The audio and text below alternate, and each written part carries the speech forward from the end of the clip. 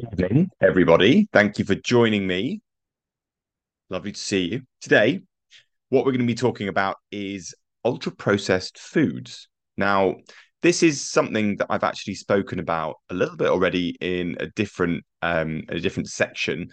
But I wanted to go into a little bit more detail on this particular topic because it's something that has come more to my attention recently after having read a book on the topic. Okay, it's called Ultra Processed People, and so what I'm going to be doing is I'm basically going to be giving you a quick overview of what it is that it's about, what it is that I've found out since having read it. It's a lot of it's stuff that we've been over before, but it's also presented from a slightly different perspective, which I really enjoy.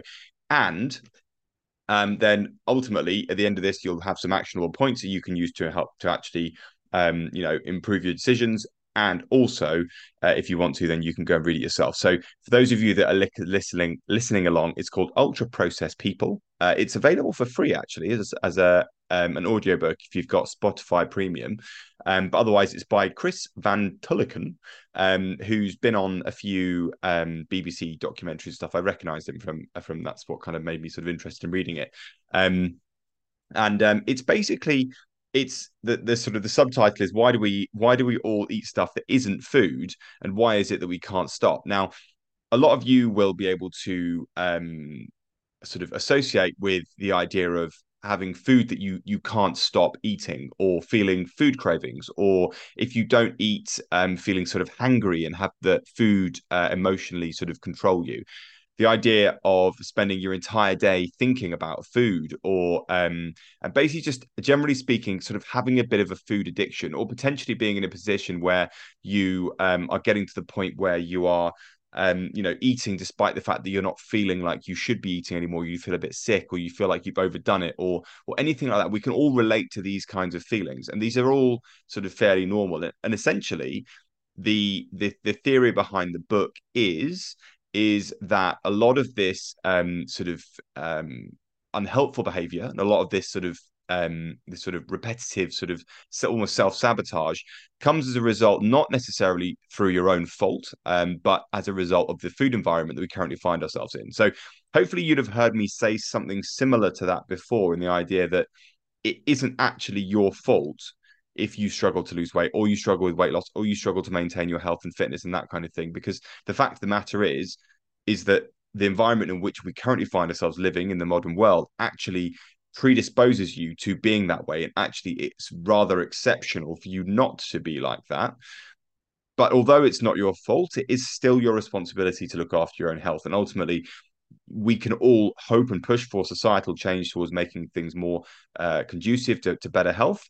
But at the same time, the fastest way to actually improve outcomes personally is to make changes yourself. So that's what we're going to be talking about today. We're going to be talking about four main questions, just to help you sort of understand the topic a little bit better. So the first thing is what are ultra processed foods? And we'll be referring to them, as I've noted on here, UPFs, just because it's quicker. So what are UPFs? Why are UPFs bad? And are UPFs bad? Or why might they be bad? That's probably a better way of putting it.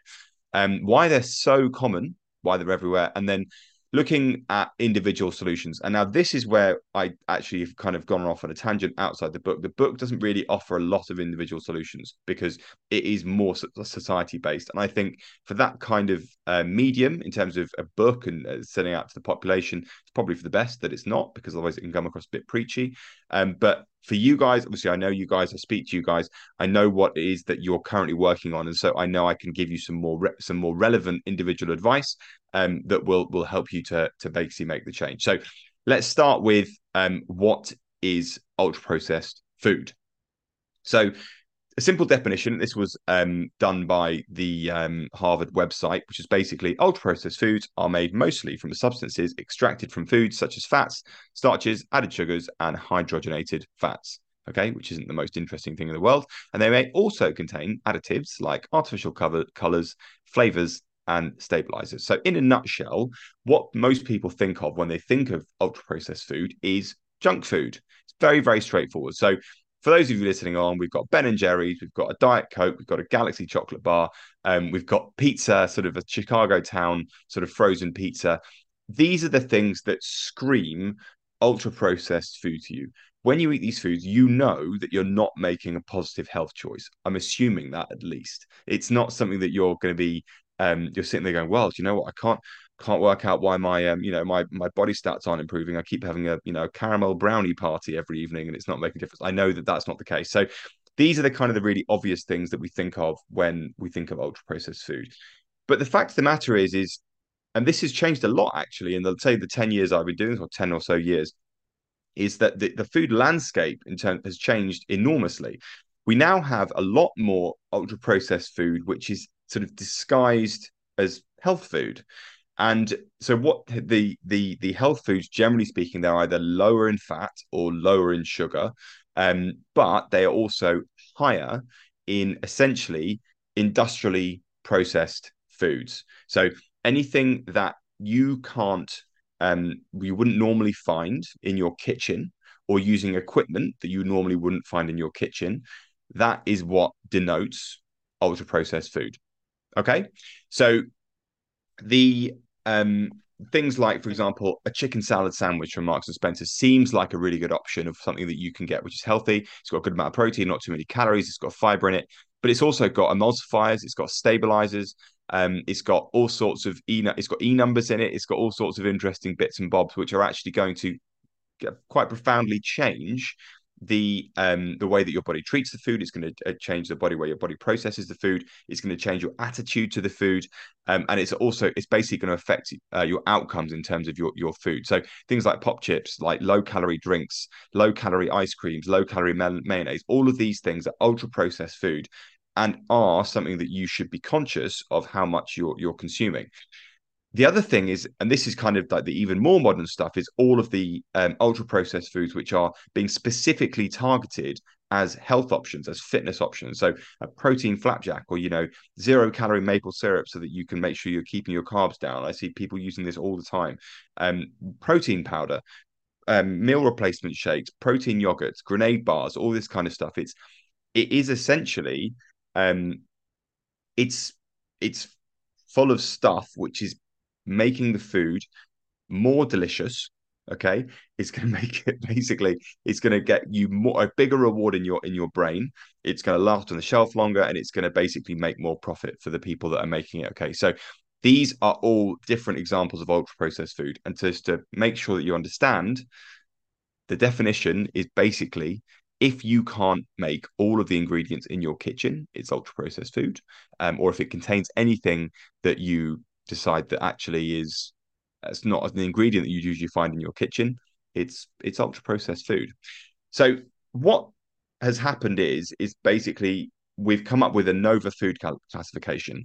And this is something that's going to really help in terms of helping you to work out what's going on. So almost everything that you see in a wrapper, in a plastic, in a ready meal that's sort of like a instant quick cook stuff tends to be ultra processed. So this is stuff on the right. So this is basically the stuff that we've just spoken about. But processing in and of itself isn't actually a bad thing. So for example, you need to process corn in order to make it edible by cooking it, or you need to, press olives in order to make olive oil. You need to, put wheat and yeast and water together to make bread. These things are all stuff that you can find normally, and so you basically can then what's the word, shift between unprocessed or minimally processed food, which is generally speaking is sort of just raw stuff that hasn't been cooked, processed foods, which are things like butter and milk, and salt and olive oil and these kinds of things, which are basically they're one step processed. And then processed foods are things like tinned fish or cheese, for example, because it requires some processing. But you could make cheese in your kitchen if you wanted to.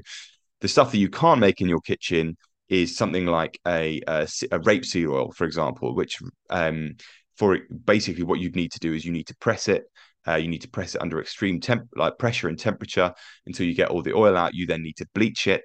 You need to deodorize it. You need to colorize it and make sure that it's stable. Okay, and all of these things require big pieces of equipment. They require chemicals they require, all this kind of stuff, and that's how you get that kind of thing out. Okay, so that's the kind of overview of the food classifications, and started to think about what qualifies as ultra processed food. So the next question, and this is kind of the one that's the most interesting, is why, if at all, are ultra processed foods so bad for you? So there's three things. It's really quite simple. The first thing is that ultra processed foods tend not to have much nutritional value. Okay, that's not always true. So, for example, a can of baked beans technically is ultra processed because it has ingredients in it that you wouldn't find in your kitchen. But it's high in fiber, it's high in protein, it's got tomatoes in it, it's got some antioxidants. It's actually not that bad for you. But for the most part, that ultra processed food will lack nutritional value. The second thing is that it's these additives, it's E numbers, it's stabilizers, it's emulsifiers, it's gums, it's acids, it's all the different things on the back of the thing that you don't understand what they are, that are there to preserve the food, to increase, to make sure that they travel properly, to make sure the texture is correct, to make sure that things like in ice cream, for example, where ice cream doesn't melt as easily when it's got additives in it, which means that it can be shipped more easily. All these little bits and bobs, and they go into in the book, he goes into great detail in this. I'm not going to do this justice, but it contributes to chronic and acute disease risk. So these are the things that have been shown, are that these high consumption of these ingredients, molecules, whatever you want to call it, are associated with disease risk. And then the last thing, and this is where it sort of ties into weight gain, is that these foods, the ones that are designed to be optimally delicious, there's a reason why when you order a Domino's pizza, this is the example that I can see in my day-to-day life. When you order a Domino's pizza, you have to make a real effort not to eat the whole thing. When you order something like something which isn't ultra processed, or at least I don't think it is, something like Franco Manca, the amount of sort of dopamine hit that you get from that pizza is significantly less than the one you get from the junky one from Domino's. They are addictive, sort of combinations of chemicals and fats and sugars that put together that make them basically impossible to stop eating. So even if you have a packet of pop chips or something, it's not satisfying. You have a grenade bar, it doesn't satisfy you. They taste good, but they don't satisfy you in the same way that real food does. And if you continue to overeat them, which you will, then you're likely to put on weight. Or even if you can control your calories, you're going to feel a lot hungrier a lot of the time, and it's going to feel a lot harder. So just watch out for this. Okay. So we've given you kind of three overviews, and I'm going to try not to dwell too long on this. But the first thing is that the ultra processed food will increase the risk of non-communicable diseases. Okay. So in this study here, which is obviously referenced there if you're watching along, I'm not going to read it out. It says among the analyzed food groups, higher ultra processed food diet was positively associated with obesity and associated with the development of all non-communicable diseases, mainly hypertension, diabetes, and dyslipidemia. All non-communicable diseases, as a bracket, covers cancer, it covers dementia, it covers things like heart disease and diabetes. On that front, it covers basically all of the main things that you're most likely to die of. So outside of stuff like getting infections and that kind of thing. Essentially, the more ultra processed food you eat, the higher your risk of all-cause mortality. In a sense, okay, it's really as simple as that. And interestingly, when you have a standard, and I didn't include this because it was quite long, but this study found that when you have a standard amount of intake of ultra processed food, it doesn't matter how much extra non-processed, minimally processed, lightly processed food you consume, it doesn't reduce the risk. So you can't out broccoli your grenade bars. Okay, if you consistently eat sweeteners and emulsifiers and less thins and all these kinds of things, it's going to have a negative effect on your health. The second one is this is about in terms of the increased energy intake, and this is really interesting. So ultra processed diets cause excess calorie intake and weight gain. This was an inpatient randomized control trial of ad libitum food intake, which basically means you give people as much food as they can, as much food as they want. One group was given ultra processed, one group was given sort of minimally or normally processed foods. They were controlled for macronutrients and basically sort of all the things that were controlled that are necessary. And basically, what they found out with, and I'm going to try and abbreviate this because there's a lot of numbers in this, but I thought I'd give you the whole paragraph, is that basically energy intake was greater during the ultra processed diet by around 500 calories a day. with increased consumption of carbohydrates and fat, but not protein, interestingly. Weight changes were highly correlated with energy intake, with participants gaining around a kilo during the ultra processed diet, that's in 4 weeks, and losing around a kilo during the unprocessed diet. So you give the average person in the UK, it's sort of mooted, is about eats around 50% of their calories from ultra processed food. This actually checks out. If you go 100% ultra processed, you're going to gain a kilo. If you go 100% unprocessed, you're going to lose a kilo. Okay, so it's kind of as simple as that. The addictive nature and essentially the deliciousness of ultra processed food means that people consistently overeat because they're unable to control their appetite. They're unable to control their energy hormones. Their appetite hormones, and so the energy levels are basically always in an excess. The last one is about the addictive qualities. And this was a really interesting one. This is more like an article, but this was brand new, Food for Thought 2023, British Medical Journal, Social, Clinical and Policy Implications for Ultra Processed Food Addiction. Okay. And the key messages that they wanted to get out were that ultra processed food, high in refined carbohydrates and added fats, that's the important bit as well, are highly rewarding, appealing, and consumed compulsively and may be addictive. They're comparing it in this instance to actual sort of drugs, and people do a lot of this, like, sugar is as addictive as heroin. And I don't buy that on the basis that you don't see people diving into bags of sugar and doing all sorts of horrible things to try and get the money to buy sugar. It's not the same thing, but it lights up the same areas of the brain. Behaviors around ultra processed foods may meet the criteria for diagnosis of substance use disorder in some people. So it seemed to be about 14% of adults and 12% of children have biophysiological mechanisms of addiction and clinically significant problems. And just to give you an idea of what qualifies as addiction, is that basically means that it's when you're having cravings for these kinds of foods, you are unable to stop eating these kinds of foods when you want to. You can't, and that means when you're eating them, you can't control how much you're eating. You can't quit them in a greater sense. And you continue to eat foods that cause you harm, despite the fact that you're getting that, that's going to happen. These are addictive things, and these, I have to say, these are all things that I can relate to personally. So it's things like this was the thing that started to make me think, actually, this does make sense, doesn't it? Because the ultra processed foods are literally everywhere, and to an extent, some people are really addicted, and it's like constantly eating every day. But at the same thing, it's like, it's some people are just eating way more than they need to, and it's having a negative effect. Okay, so hopefully that's cleared up what we mean by ultra processed foods, what it is that is potentially so bad about them. And then so we're just going to quickly, I need to cover this because it's important, because often we can feel kind of victimized in terms of why do you eat so much pizza, for example? Oh, it's because I'm lazy. Oh, it's because I'm I overindulge myself. It's because I've got no willpower. It's not actually that. It's a lot more. He goes into great detail in the book in this, and this is something that I've been I did something quite similar about this in terms of comparing people in the 70s to now. We haven't all fundamentally changed. It's some people's genetics are much less able to control exposure to this kind of thing than others. Some people live in socioeconomic situations which mean that actually the only thing they have time or the money for is to put a ready meal in the oven versus having the time to sit down and create a nutritious balanced meal. We aren't all in the same boat, and so therefore it kind of explains why UPF food is so common. Basically it's all about, and I've got a nice picture of a fat cat here.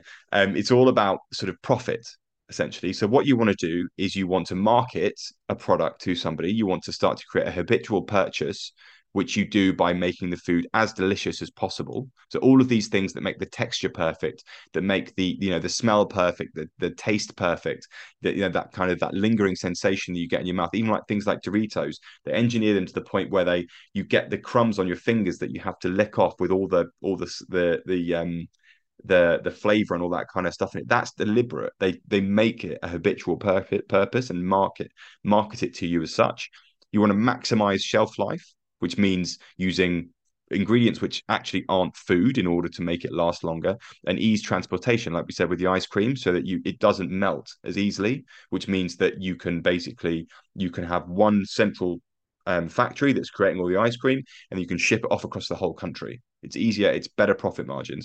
Maximize margins, maximize consumption, retain the IP of the product, because you can't say that, oh, I own beef, so nobody else can sell it, but you can say I own Kit Kat and no one else can say it, and then maximize profits.